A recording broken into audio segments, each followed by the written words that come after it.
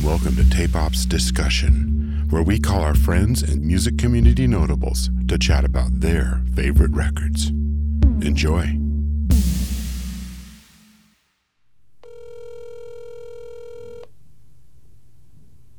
Hello. Hey, Bo, it's Jeff. Hey, Jeff. How are you? I'm good, man. What's going on? Good morning.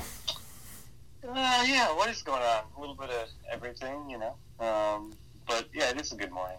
Doing all right. How about you? Good. I'm coming to my senses.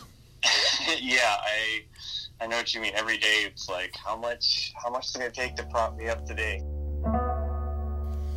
Welcome to Discussion. I'm Jeff Stanfield. This week we have Bo Sorensen discussing Talk Talk's Laughing Stock. So, Talk Talk's Laughing Stock. Why'd you send me this record? One of my favorites, by the way. I mean, I'll be honest, I felt a little guilty because I was like, it's sort of an easy pick, and it's a favorite by many people, and it's a favorite for many recording engineers. So it's like, I kind of felt a little guilty in choosing it, but I was like, well, if I'm going to be honest, that record has continued to have a huge impact on me, both creatively and emotionally, and I would even say maybe spiritually throughout my life and career. So I was like, I think I just had to own up and say that might kind of be the winner. I learned about this record from bandmate Michael Urbano, who probably 1996 or 7. And he was like, these two records by this band Talk Talk. And of course I knew Talk Talk from, Life's What You Make It. And I think it was even a Michelob commercial, as I recall. And wow, yeah. And I love that tune. And I think of all the Talk Talk up to Spirit of Eden and Laughing Stock, that's my favorite track. And I really wanted to go. I started with Laughing Stock and Spirit of Eden, and it was hard to go back to those other records. Yeah. It's funny, I kind of got there backwards in a way. I'm maybe a little younger, so to sort of reveal my age a little bit, I knew the No Doubt cover of It's My Life, and that kind of at least made me aware of Talk Talk. And I first heard of Laughing Stock from my good friend Chris Walla, who we were working on a record together, and at one point it was getting a little bit thick and sticky, and we were kind of lost in the weeds, and he's like, oh man, kind of afraid we might be making a Talk Talk record here. And I kind of laughed, and I didn't really know what he meant by that, but he was referring, of course, to the stories of Phil Brown and just how complicated and labored that record was. And I think asked if I was aware of it or whatever, and I was like, no, I don't really know that one. And I think 2 days later, he came in the studio with a copy of the CD and handed it to me. And I think maybe even we listened to it in the studio. We spent the first part of the day listening to it in the studio. And I mean, like everyone, my mind was completely split open by it. So, when I listen to this record, it's sort of like you can listen to it endlessly, and it's different every single time. And if you put the headphones on this record, it has got such weird stuff going on, almost like atonal, non-related noodling happening in some of the stuff. There's these crazy, horn arrangements, but it's such a meditation. Well, it's interesting. I mean, one of the things in thinking about, I was like, man, I'm going to talk about Laughing Stock again. How do I talk about it? And one of the things I was thinking was maybe my explanation for why it's my favorite record is that it's almost like a mirror in the fact that I can listen to this record when I'm remarkably depressed, or I can listen to this record when I'm feeling optimistic or feeling creative. It's it sort of bounces, it kind of bounces emotions back at me in this way, or maybe I find them within there, I think sort of alluding to what you said too, there's so much to kind of revisit in there. It's sort of like a looking glass in a way. And it's just very modal, in a lot of ways it reminds me of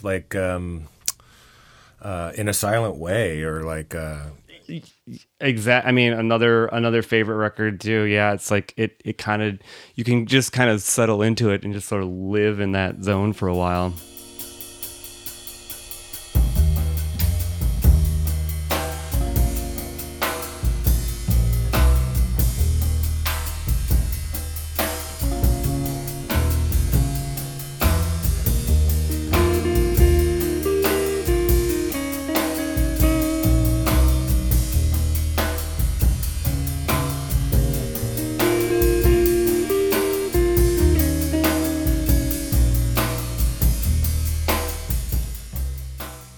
it's a little ambiguous, you know, some very strong melodies in there, and you know, it's such an amazing foundation for Mark Hollis's unbelievable emotive voice. I mean, there's really not, I can't think of a voice that sort of demonstrates more pain and torture in a beautiful way than his. I mean, of course there are a handful, but he's one of them.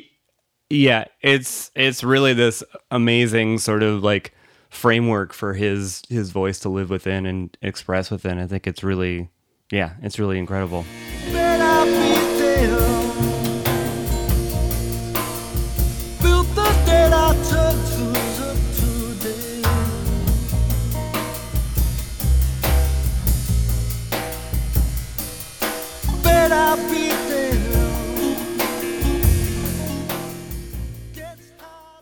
Who played the harmonica? That crazy harmonica solo. Mark Feltham.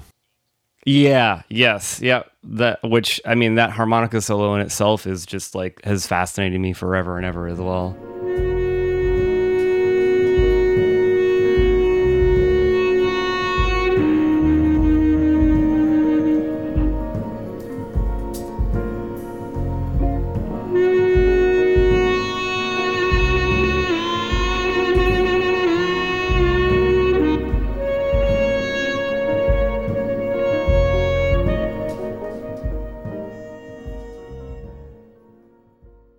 The transition from Color of Spring to these two final records from Talk Talk, are pretty. I mean, it's stunning how different they are. I mean, yeah, it's sort of hard to explain to people in a way, but I mean, I think maybe when talking about why I love this record spiritually, it's like outside of the musical content, which I adore. I think it represents so much of what I love and respect in musicians, and that's like the bravery to kind of make exactly what you're envisioning, not be held up by what you've made previously. I mean, certainly not be sort of beholden to what you think is marketable or what a record label wants you to deliver. You know, it's like, I cannot imagine like being an A&R guy and having this land on your desk. And, you know, I think there were lawsuits when this record finally hit. And, but I think that bravery of just like chasing, you know, a creative vision, I feel like it's so pure in this. And I guess along with that as well, I have so much respect for Phil Brown and his dedication to helping these guys chase this thing, which from his stories, it was pretty torturous at times. But so I think it's the commitment to the art is as much why I love it as the music, you know. Do you see it showing up in your work?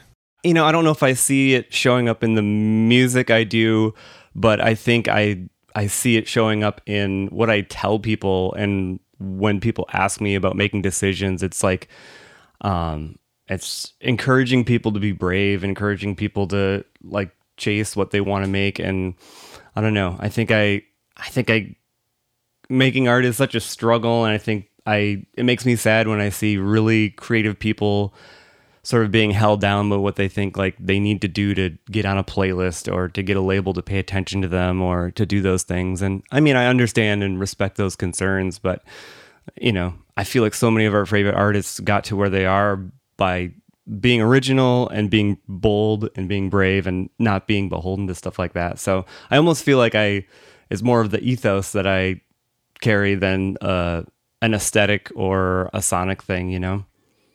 Just being able to have the record have focus with that material and that ensemble and that choice of instruments, and it's just it's kind of mind blowing because it's a record I never, ever get tired of putting on and listening to because I hear it differently every single time I put it on. I mean, I know it was recorded at Wessex Sound, but for some reason, I have in my mind that it was recorded in like a church.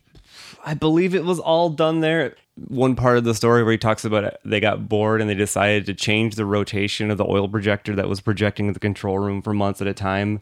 But they found it so disconcerting that they had to switch it back because they'd been spending months in darkness listening to these tracks with like these projections moving in one direction. Like, I mean, they kind of went a little crazy making it. Well, yeah. And, the record was made apparently in like mostly darkness aside from those oil projections. And I think they had a strobe light.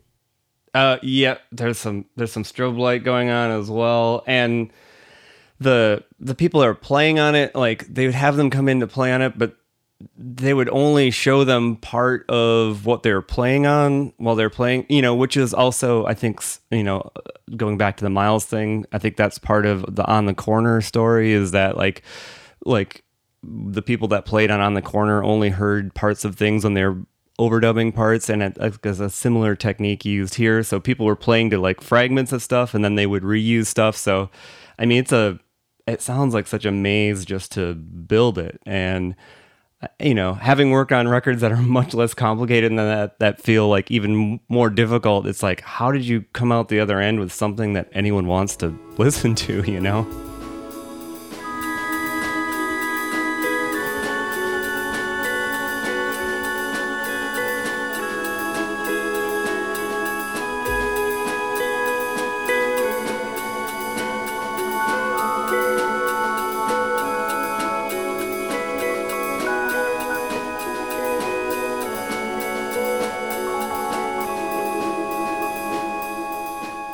It's like you're on a drive and you go, look over there, Yeah. Yep. But when you do, like everything that passes kind of makes sense and feels sort of great. I mean, I don't know what your experience is like, but I think my experience in the studio is that on a project, you might get like one or two of those that work out really well. And it's kind of like, you're like, wow, like that random thing that we threw backwards actually ends up being really cool there. Or like, yeah, we just kind of had somebody improvise for the full thing, and actually there's a bunch of great stuff.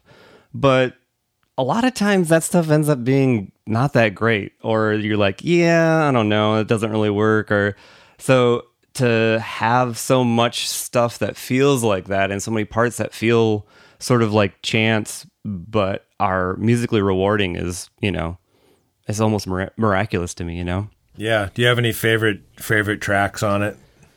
I mean, the way it opens is just so stunning. I mean, that in itself, I can remember sitting in the control room and just like, hearing the sound of what I'm guessing is like AC30 tremolo, like with nothing going on. And, and just being like, wait, what?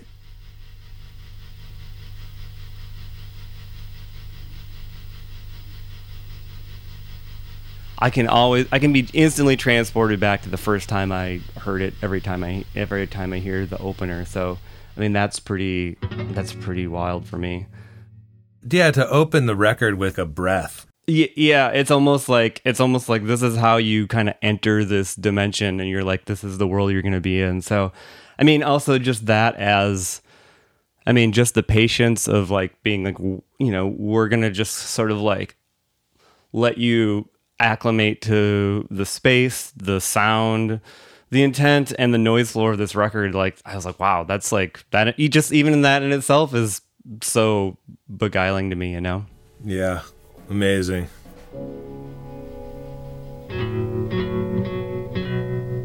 Place my chair at the back room door.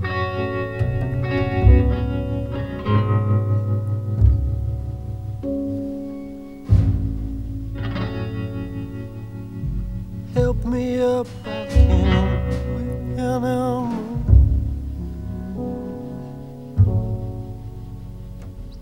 Blessed love, the love I've seen. Thanks for listening. Discussion is created by Tape Op, the creative music recording magazine. Free subscriptions are available at tapepop.com, along with our regular podcast and online content.